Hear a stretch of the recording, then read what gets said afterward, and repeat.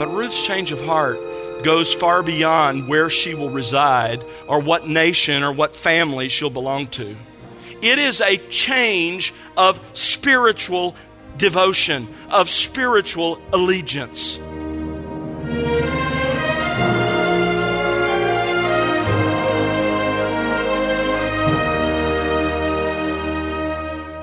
Welcome to The Word Unleashed with Tom Pennington. Tom is pastor-teacher at Countryside Bible Church in Southlake, Texas. Is there anything in your life that you're unwilling to renounce in order to walk in faithful obedience to God? Might you be in need of repentance? Hello again, I'm Bill Wright. Today, Tom has part 5 of a series titled Ruth. Last time we looked at the spiritual restoration of God's child, Naomi. Today, Tom will delve into the spiritual salvation of God's enemy, Ruth, the Moabitess, who was an idolater prior to her salvation. You'll discover that for Ruth, the decision to give up her life in order to commit herself to Naomi and ultimately to God required extraordinary courage, a decision that changed her life forever. The question is, how do you know if you're an enemy of God or not? Keep that in mind as we join Tom Pennington now on The Word Unleashed. As I noted to you last time, in this section of the story, Ruth is not the hero. Naomi is not the hero. Obviously, Boaz, whom we've not yet met, he's not the hero. Instead, Yahweh is the hero of the story. By restoring the land of Israel from drought and famine to food, by restoring Naomi from sin to repentance, and by converting Ruth from idolatry to salvation. So this section is the remarkable story of the repentance and the spiritual restoration of one of God's own and the spiritual conversion of one of God's enemies. Now, last time we considered the first part of that, and that is the spiritual restoration of God's child. I noted for you that the restoration of Naomi began with a deliberate decision. Verse 6 says, "Then she arose with her daughters-in-law that she might return from the land of Moab." She decides after 10 years, it's time to go home. And she decided this out of a very sincere motive. Verse 6 goes on to say, "For she had heard in the land of Moab that the Lord had visited his people in giving them food."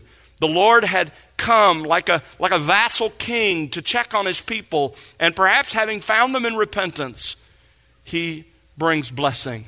He had visited them. We also saw in her response a genuine love for others, because in verses 7 to 13, out of genuine love for her 2 daughters-in-law, she presents a series of arguments to try to convince them to return to their families in Moab. Most of it was just out of concern for them, and most of it was genuine love. I think there was lacking some wisdom, even as we'll see tonight, but it was born out of a genuine love for others. In response to her arguments, there were 2 possible decisions before these 2 women, her daughters-in-law. Verse 14 said they lifted up their voices and wept again as they realized that this is really the end and that they have to make a decision, that life as they knew it will cease to be. In response to Naomi's arguments, there were 2 distinct responses. The first was the normal human response of unbelief. It's Orpah. Verse 14 says, "And she kissed her mother-in-law." This was a final farewell. This was, "I'm going home." Naomi's arguments made perfect sense to her, and so she gives Naomi a final farewell kiss and she heads for home, back to Moab. Hers was the response of unbelief. Notice verse 15 says she is returning to her own land and to her own gods. She knows who it is that Naomi worships, but that's not enough to persuade her. Her response is the response of unbelief. But Ruth's response was the surprising response of faith. Verse 14 says she clung to her. But in the passage that follows, that fills out so much more. We come to understand that it's not just her love for Naomi that drives this woman. Something radical is happening in her heart. Tonight we need to consider this second choice in more detail. Let's call the second section of this part of Ruth the spiritual salvation of God's enemy. We've seen the spiritual restoration of God's child. That's Naomi. Now let's look at the spiritual salvation of God's enemy. This is Ruth. This section begins with really an acknowledgement of the desperate need of salvation in the lives of both of these women, both Orpah and Ruth. Verse 15, Naomi says to Ruth, "Behold, your sister-in-law has gone back to her people and her gods. Return after your sister-in-law." You can see the scene unfolding. Orpah, having given her farewell kiss, has begun to head for home. She's still within eyesight, and so Naomi points at Orpah, who's headed down the road back to Moab, and she urges Ruth to join her. But notice how Naomi interprets Orpah's actions. Your sister-in-law has gone back to her people. The word people here is not so much a political term like nation, probably better considered a relational term. She has returned to her own people, to her relatives, to her kinfolk. Then Naomi adds, she's gone back to her gods. The word for gods in Hebrew is Elohim. It can be singular, as when it's used in the true God of the Bible, but it can also be plural. It's the word that's used of the gods of the nations. So Naomi here may be referring to all the gods of the Moabites, or she may be referring to the one chief god among the gods of Moab, Chemosh. We're not sure. You see, the Moabites were henotheists. That is, they were polytheists. They worshipped many gods, but they venerated one god above the others. And the name of that god was Chemosh. Just as Israel was known as the people of Yahweh, the Moabites were known as the people of Chemosh. Numbers 21:19, "Woe to you, O Moab! You are ruined, O people of Chemosh." Who was Chemosh? He was a warrior god, and one of the darkest parts of the worship of Chemosh was he accepted, at times demanded, child sacrifice. You can read about it in 2 Kings 3, verse 27. This is the God. This is the God that Ruth worshipped. This is the God that Orpah worshipped. An idol who demanded child sacrifice. It's troubling to hear Naomi insist that Ruth return to Moab where she will worship Chemosh. Though well-intentioned, why wouldn't she encourage Orpah and Ruth both to accompany her where they could be further exposed to the true God? She's not yet thinking thoroughly spiritually. She's thinking only worldly. What will be the best for their life in this world? Verse 15, return after your sister-in-law. For the fourth time, Naomi commands Ruth to return to Moab. Ruth, follow your friend's example. Follow your sister-in-law's example. Moab is where you belong. Ruth here finds herself caught between her own desire and her mother-in-law's commands. You see, Ruth, as we see her here in verse 15, she desperately needs spiritual rescue. She needs salvation. She, like Orpah, stands in the valley of decision. Is she going to continue to live the way she has lived? Is she going to continue to worship the false god Chemosh? Or is she going to choose Naomi's God? She was an idolater. Do you understand this? Ruth was an idolater headed to eternal hell. We are all in that condition apart from Christ, aren't we? In the same situation as Ruth. Every one of us is by nature an idolater. We are all hardwired to worship the true God. But because of our fallenness, we take that hard wiring and we pervert it. And if we don't worship the true God, we will worship something. And that's what happened with Ruth and Orpah. She desperately needed salvation. Next, we see the genuine expression of her repentance and faith. For the first time in the book, we hear from Ruth.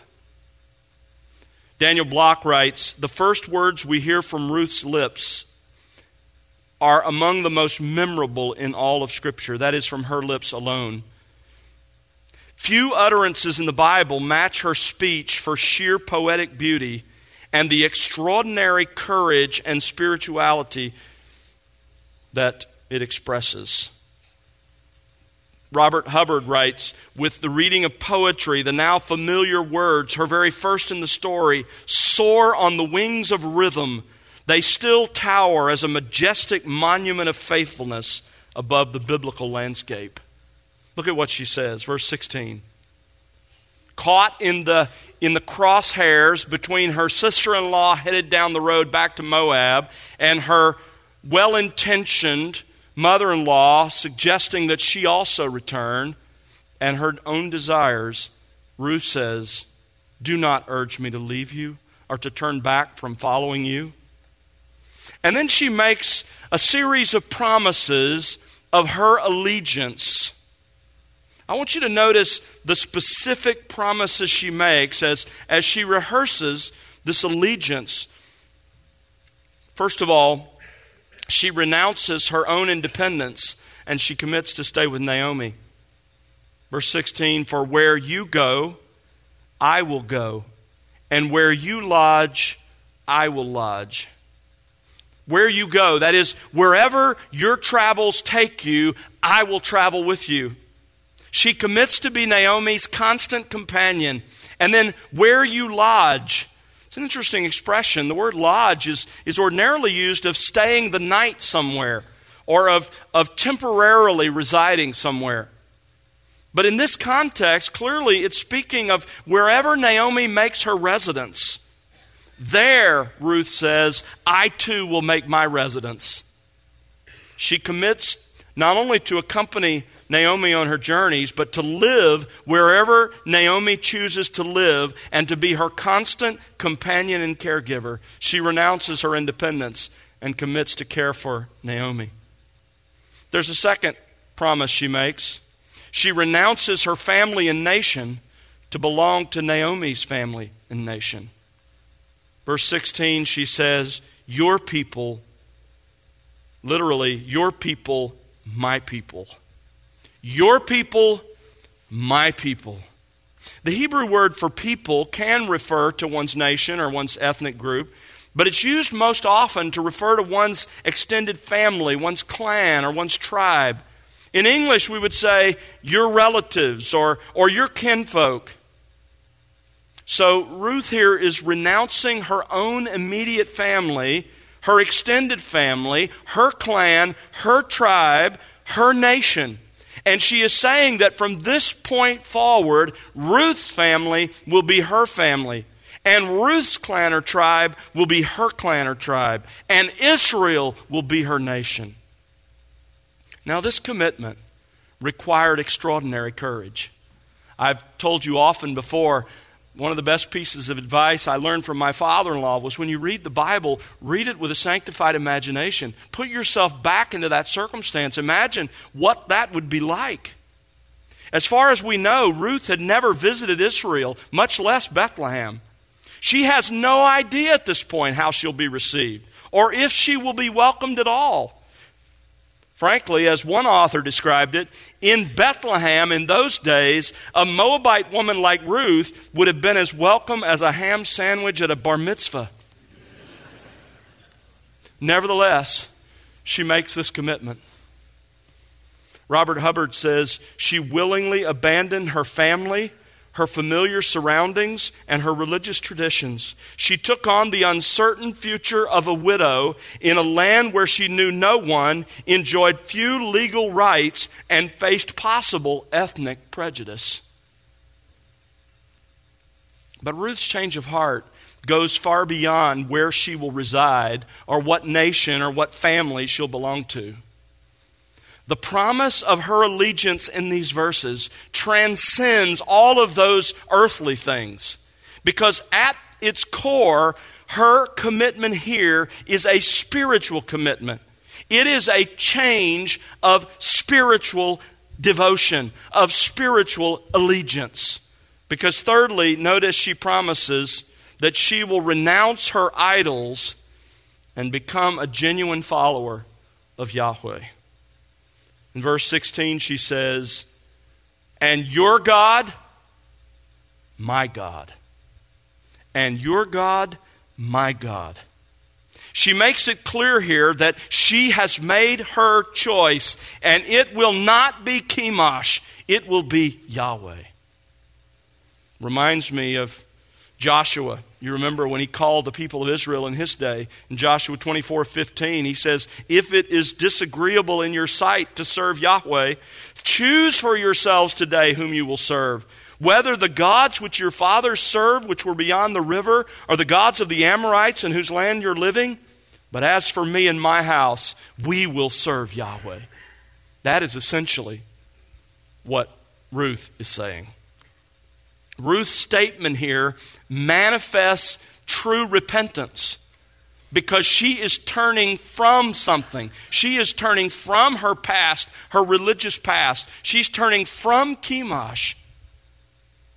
And it also manifests her genuine faith because she is not merely turning from Chemosh into a vacuum. She is turning to Yahweh.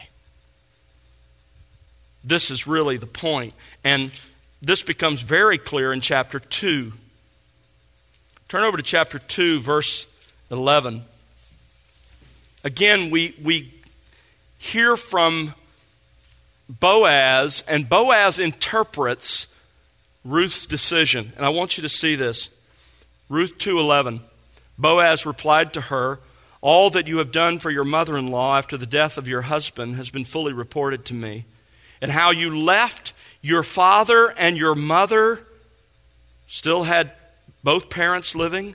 You left them, you left the land of your birth, and you came to a people that you did not previously know." So far, it could just be something at a human level. But notice what he says in verse 12. "May Yahweh reward your work, and your wages be full from Yahweh, the God of Israel." Watch this. "Under whose wings you have come to seek refuge." This describes the reality of this commitment. Your God will be my God. It's what Paul said to the Thessalonian church in 1 Thessalonians chapter 1, verses 9 and 10. "For they themselves report about us what kind of a reception we had with you, and how you turned to God from idols to serve a living and true God." That's exactly what happened with Ruth. This is what she commits to. But I want you to see not only the promises of her allegiance here, but I want you to see the permanence of her allegiance. Look again at verse 16. Ruth said, "Do not urge me to leave you or to turn back from following you. For where you go, I will go. Where you lodge, I will lodge. Your people will be my people, and your God, my God."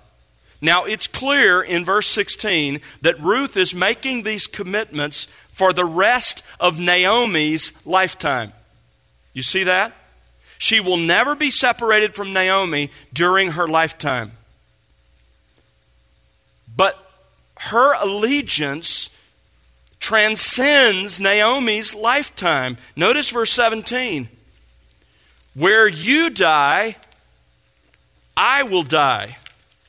In other words, Ruth is making a commitment not only for the rest of Naomi's life, but for the rest of Ruth's life.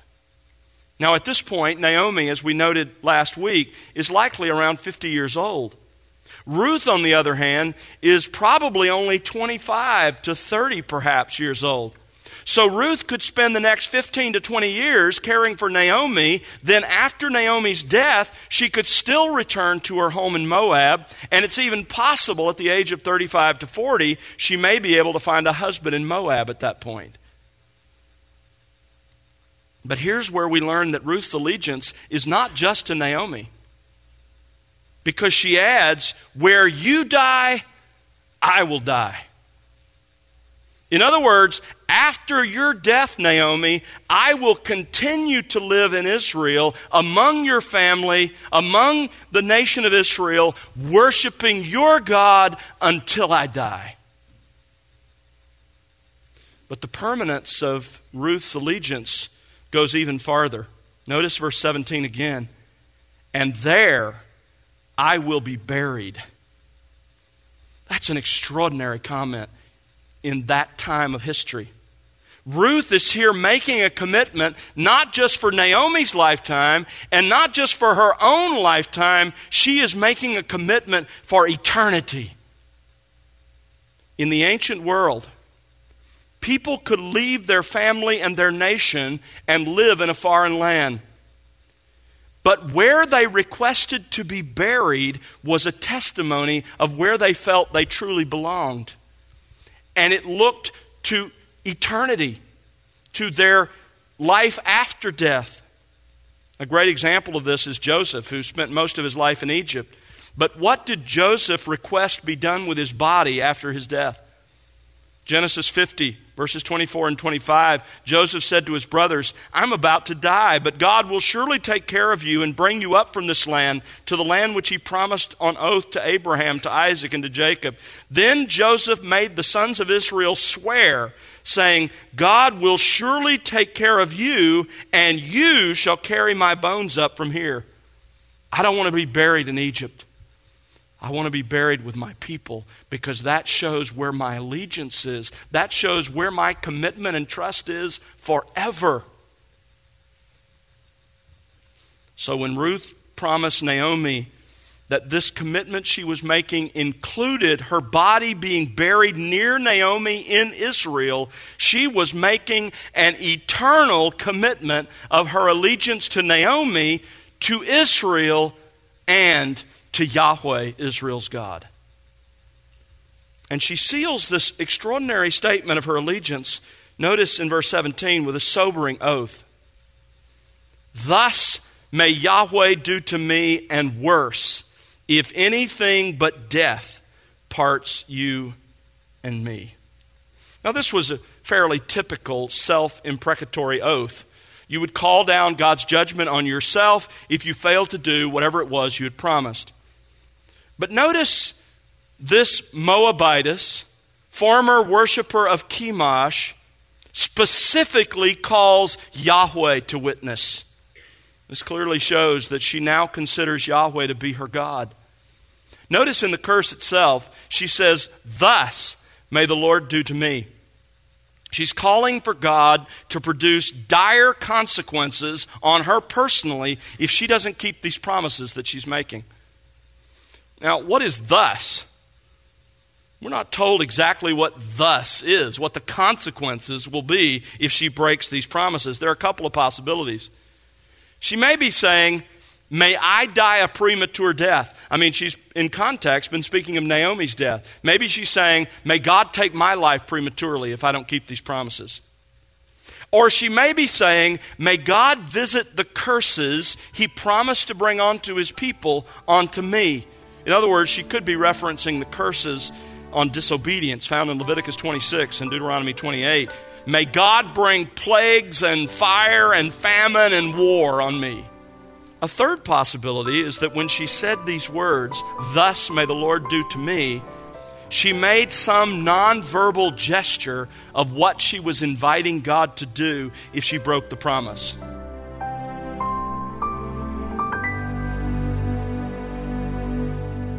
That's Tom Pennington here on The Word Unleashed with part 5 of his series, Ruth. Tom will have part 6 for you next time, and we hope you'll join us then.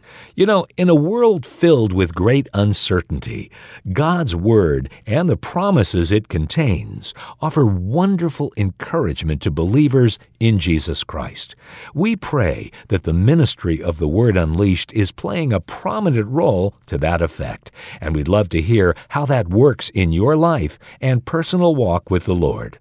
Write to us, won't you? Our address is listeners@thewordunleashed.org. Again, that's listeners@thewordunleashed.org. Or you can call us at 1-877-577-WORD. And remember to connect with us on social @The Word Unleashed. We also invite you to visit thewordunleashed.org, where you'll find other resources, including additional radio series from The Word Unleashed. That's all at thewordunleashed.org. And now for Tom Pennington and the entire team, I'm Bill Wright. Thanks for listening to The Word Unleashed, exalting God's glory, explaining God's truth.